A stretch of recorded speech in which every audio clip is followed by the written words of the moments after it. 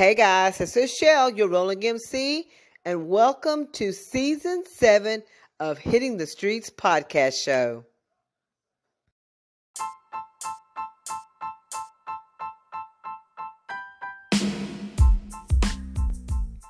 Get an insider's look at small businesses, entrepreneurs, nonprofits, musicians, artists, and events in the North Texas area with Hitting the Streets podcast. Tune into the series of interviews available on popular podcast platforms such as Spotify, Amazon Music, Google, and Apple Podcasts. Stay updated by following me, your Rolling MC, on social media platforms like Facebook, Instagram, Twitter, YouTube, and TikTok. Learn more about my podcasts and services by visiting my website at www.hittingthestreetspodcast.com. Don't miss out on the latest buzz here in the North Texas area. Join me on Hitting the Streets podcast today. And now, on with the show.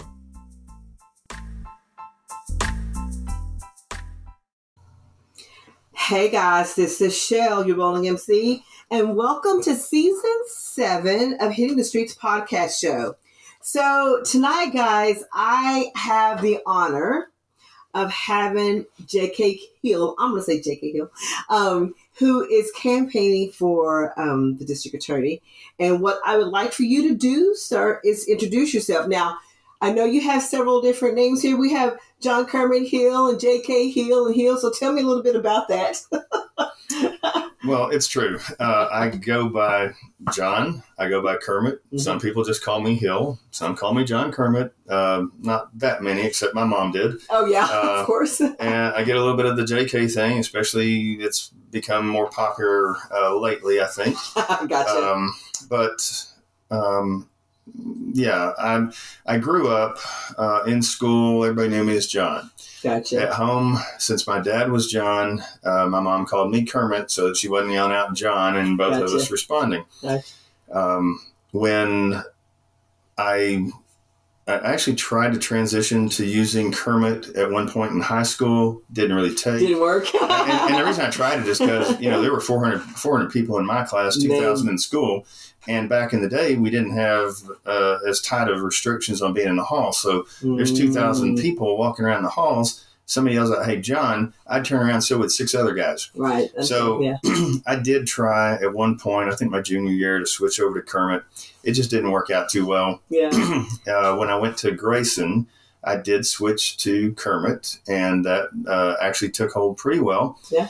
When I went to UT Dallas, they went by first name, so I was back to John. Right. When I started Baylor Law School, I knew that I was going to come back and practice with my dad, John D. Hill, and with John Ellis Jr. Okay. And so I'm thinking, okay, people are going to call and they're going to say, "I need to speak with John." And they say, "You want to speak with John Hill or John Ellis?" John Hill. You want the young John Hill or the older John Hill? And so I decided, let's make this easy. And I decided I'd go by Kermit. I thought it's kind of boring in a way, so I wanted to put the J out there, J. Kermit Hill. There you go. And so that's what I did most of my career. About 2 years ago, I decided to reopen my office. I'd had my own office before. And Here in Grayson County? Yes. Oh, okay. And I'd always worked here. Okay, so let's see. I've always worked in and around Sherman, Grayson County. I have from October of 05 to March of 07, I worked with a big firm in downtown Dallas. Oh, okay. And yes, I drove 6 days a week back and forth. I used to do that drive too, long time ago days, for 6 years. And I learned real quick that you'll spend more time on the road if you go at the wrong time. Yes. So I'd leave early and I'd come back late. But that's just what I did. But I had a friend in law school that was the managing partner of the firm down there. He needed a little appellate specialty. And so he asked me to come work with him. And I did that for a year and a half. But then decided I need to be back, back at home. Sure. I had been with my dad's firm leading up to that. When I came back in 07, I decided not to join the firm again. and just opened up law office at J. Kermit Hill. Sure. Makes sense. In about 2011, I had a longtime friend and excellent lawyer in McKinney that asked me to come work with him. And so I started working in McKinney. And that was a good thing. The firm later merged with a Dallas firm, and that was good. It was all good. But a couple of years ago, I decided I just didn't really want to do that anymore. Right. The firm dynamics were changing a little bit. Sure. And so I just wanted to come back and do my own do your own thing. So how long have you actually been in this business? How many years? In May, it'll be 37 years. So... Seriously? And you look good, too, for 37 years being in the law firm. I tell you That's a long time for doing this business. It's a wonder that my hair didn't turn white sooner. And I'm just going to tell you, I'm going to be honest, the law practice is a hard thing to do. I believe you. But is what it is. Yes, it is. Then what motivated you to run for this office? Because my dad practiced in Grayson County for 50 years, and a huge chunk of my practice was with him, which was awesome. A lot of people didn't understand, well, how do you practice law or hang around with your dad that much? My dad was my best friend throughout my whole life. Mm-hmm. And so it was easy for me because I knew what kind of man and attorney my dad was. And it was just an honor for me to get to learn from him and get to, I remember when I was 16, we went out to Blackwell, Texas, out in southwest Abilene. This is one of the hunting leases that we had out there. And we'd pull up at 2 a.m. and Mr. Carpenter came out with a sawed-off shotgun. And I said, "It's all right, Mr. Carpenter, it's just us hill boys." And that's how my dad and I were. We were just the hill boys. But anyway, and as long as I've been practicing, if anybody's going to be part of the good old boy system, I could be that guy. I have never believed that was the way things were supposed to work. Mm-hmm. I do not believe that is what constitutes liberty and justice for all. Mm-hmm. And so I think that there's been some efforts made in recent years to get rid of some of the good old boy system. I think that it's time to finish that task. I do not like to see the deals that get made that certain people get a hard deal while other people get a good deal. Mm-hmm. To me, it's very simple. There are facts and circumstances of a case that are to be considered, and then that's going to help determine within that range. We got bookends here within that range where a plea bargain should be, or the charges that you should seek and what you should go to trial on. Mm-hmm. Those factors, there's a lot of things that go into that as far as the nature of the crime, the mens rea, or the mental aspect, the intent and so forth, or if it's just recklessness or whatever. Sure. Whether there's death, serious bodily injury, property damage, the extent of that property damage and so forth. But what doesn't come into play is who's the name of whoever you're dealing with, or who they know, how much money they have, whether their skin is white, black, brown, yellow. It does not matter. Whether you're on this side of the town or that side of town, what kind of car you drive, whether you're a Republican or a Democrat, those things don't matter. I'm just saying they don't.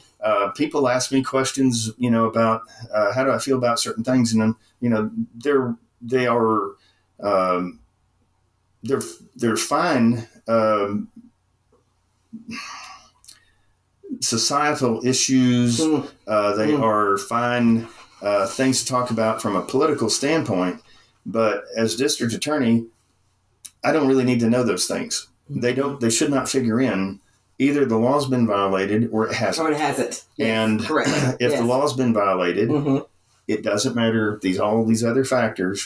That doesn't determine what should happen with that case. Right. And so there needs to be a focus on the factors that matter and not those other factors. So, I went to the debate because I wanted to hear what both sides had to say.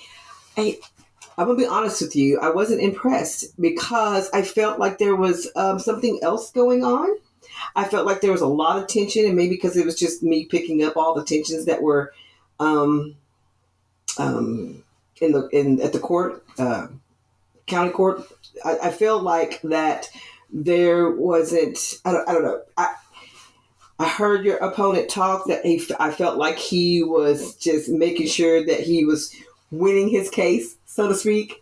And I listened to you too, and I felt like there was maybe a sense of nervousness. Correct me if I'm wrong. But I will tell you this, what I disliked. I dislike your opponent calling out, and I'll say his name, or Mr. Palmer, calling him out like he did, knowing that man watched his wife pass away. I think that was despicable. I don't think that should have happened at that point in time. That debate wasn't about that. You know, we have a life that was lost due to a situation that happened. And I will give you credit on the way you stood up and spoke facts. I will, because that's some of us don't know. We've heard the rumors, we've heard the talk about the town, but what were the true facts about it all? And I feel bad that Mr. Palmer had to sit there and listen to that. I feel like it was very hurtful. And in my opinion, I wouldn't want to vote for anybody that is going to do that to an individual, knowing that a tragedy happened. A life was lost. As a matter of fact, he was hurt too. His back was broken. Absolutely. His back was broken. I don't know with me and my attitude, and y'all know I have attitude, if that was my husband, I don't know if I could have remained or held my composure, because I felt like that was a direct attack to that man.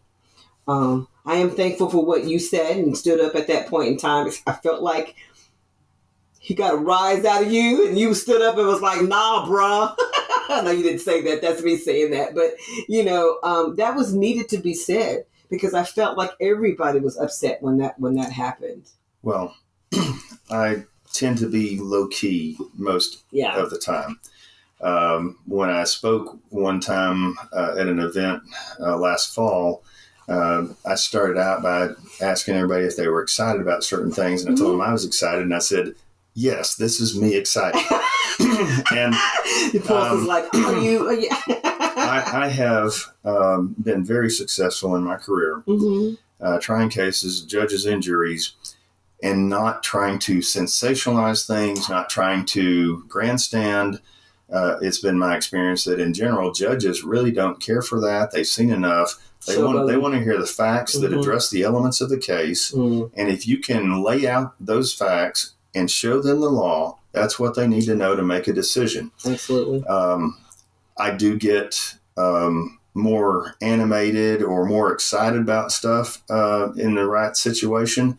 And yes, for my opponent to attack John Palmer and act as though he's a criminal, and more recently to call him and his supporters seeking justice in Grayson County, to call them a cancer and to call them idiots. Mother effers and idiots. That is horrendous. It is. I believe that the whole process of how that case was handled was insult to injury, and the comments at the debate were just further insult to injury.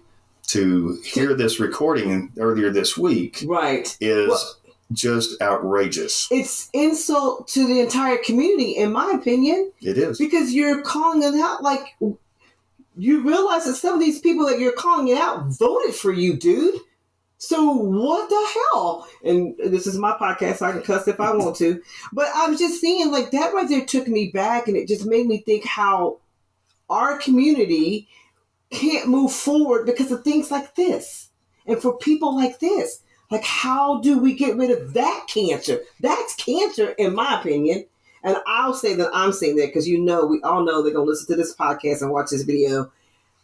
And I am saying that, right? Because I want them to know that that is not what I want the next generation or my grandchildren growing up with stuff like that. That needs to be gone. We are in the 21st century. We are not back in the 50s and the 60s dealing with that, what we dealt with back then. You know what I mean? We have to come from that. Having conversations like this work, doing podcasts like this work, sitting down at the table, trying to figure each other out, working things through. Right. But that debate just was not, I wish I wouldn't have gone. So like you said a minute ago, though, and I appreciate that you appreciate I brought some facts into the situation. Yes, you did. Absolutely, you did. I could tell you, we could spend the next hour of me telling you, I think so many people, especially even people in Denison where more people know the Katie Palmer case, most people still don't really understand, number one, what went wrong out on the location, and number two, what went wrong at the hands of the district attorney. And, I mentioned a few things that night. And one thing I tried to do at one point was, imagine you're walking on a Tuesday morning at 7 a.m. in your residential neighborhood. You're walking on the opposite side. You're on the shoulder of the road. And, this is what happens. And, but then imagine that after your wife has passed and you finally healed and you go to the district attorney and you're trying to figure out, hey, what's going to happen here? And you're concerned that things don't seem to be moving. And after you've done 3 tours in the Navy for your country, Mr. Smith sits across the table from you and says, stop your jihad, because Mr. Palmer was trying to get attention and understand how do the wheels of justice work. Right. There's no excuse for that. But then again, the things we've talked about, these other comments, are no excuse. There's no excuse at all. And I think if you're representing Grayson County as a whole, let's just do a real quick history. Real quick. I joined a committee for the Sherman riot, 1930, the marker. We had to deal with that. It was an ongoing uphill battle for, just for many reasons. And I didn't understand that then, right? Then this situation, another situation where we just don't understand how one individual gets this type of treatment, but you put another man, behind bars for pretty much, around the same thing. Like, right. What's going on with this? And then you watch things over and over again as the one particular individual kept getting away with DWIs, kept getting away with driving drunk, kept getting away with doing these things. But he held the cards where we couldn't get a marker at that point in time. Right? So you see these things continue on. And Sherman has been in the newspaper for how many things that is just stacked against us every time we turn around. Sherman's in the light for this. Racial discrimination. Sherman's in the light for this. Transgender. Sherman's in the light for this. Like, it's always something that's a negative for us. And I know we're good people. I know we're a good community. But how do we get those type of cancers out of here? If you want to call something a cancer, that's a damn cancer to me. Right. It's not helpful. And we're still not on topic, y'all. We just talking now. It's not helpful for Fox News on November 27 of 2023 to say that Sherman Denison is the drunkest city in the state of Texas. That's right. It's not helpful for Sherman to for Grayson County to make the news because our county judge was arrested anyway, he was arrested and prosecuted for his 4th DWI that occurred while in office. Right. And as Mr. Smith pointed out, he recused himself off that, transferred to another county. Right. He wasn't the one that did the plea bargain on that case. However, he did stand on the courthouse steps and endorse Mr. Majors for re-election. Yes. And I will tell you, since I grew up here, unlike Mr. Smith, Bill Majors is a year younger than me. We were friends growing up. Our moms were friends, and we were in a carpool together in grade school. Yeah. And since I was a year older, I started moving through middle school and everything. And, so Bill and I didn't really run around together. Sure. I got thinking about this the other day. I've always considered Bill a friend. I still do. He sent me a friend request on Facebook. Oh, so it's official. He sent me a Facebook friend request a couple of months ago. Okay. And so it's legit now. And I accepted it. Okay, and I've always considered him a friend. Yes. It surprised me when I thought about it. I don't think we've ever been to lunch together. Yeah. But I still consider him a friend. Sure. And I mean this with all sincerity. If I believe that Bill is doing well. Mm-hmm. I hope he is for himself and for everybody else. I hope he is too. And at the same time, if he were to fall off the wagon again, and I'm serving Grayson County as district attorney, I will encourage him. I will pray for him. I'll still be his Facebook friend, I suppose.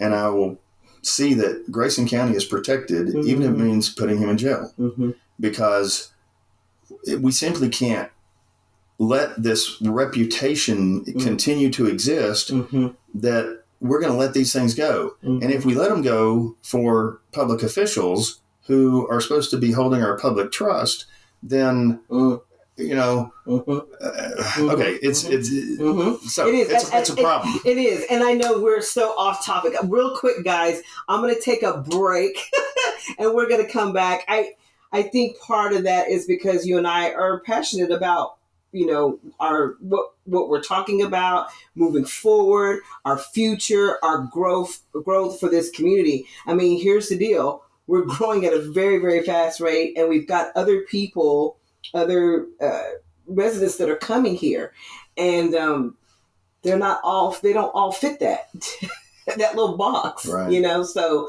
we've got to make some changes within our own community in order for us to continue the growth and to continue to have better opportunities for people. That's just my opinion. I think everybody knows that I have a stance on diversity and equality and making sure that everybody is unified in this town.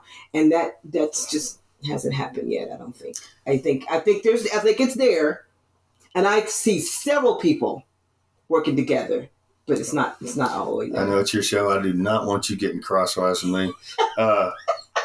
If there's a moment, and you can always, you know, cut this out if you're having to edit for time.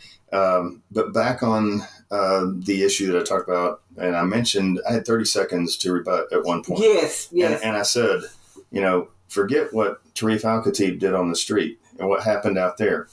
And, you know, we can ignore what proves that there's a friendship that wasn't previously disclosed. When you're offering to give someone $5,000 for their personal life, and you're saying, "Hey, call me at 2 a.m," you're pretty good friends, and there's nothing wrong with that. But don't hide it and act like it didn't exist. Right. Don't hide that you defended Ms. Foster on a DWI years ago.